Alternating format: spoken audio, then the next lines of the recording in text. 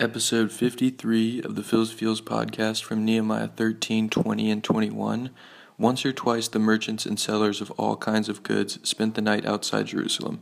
But I warned them and said, "Why do you spend the night by the wall? If you do this again, I will lay hands on you."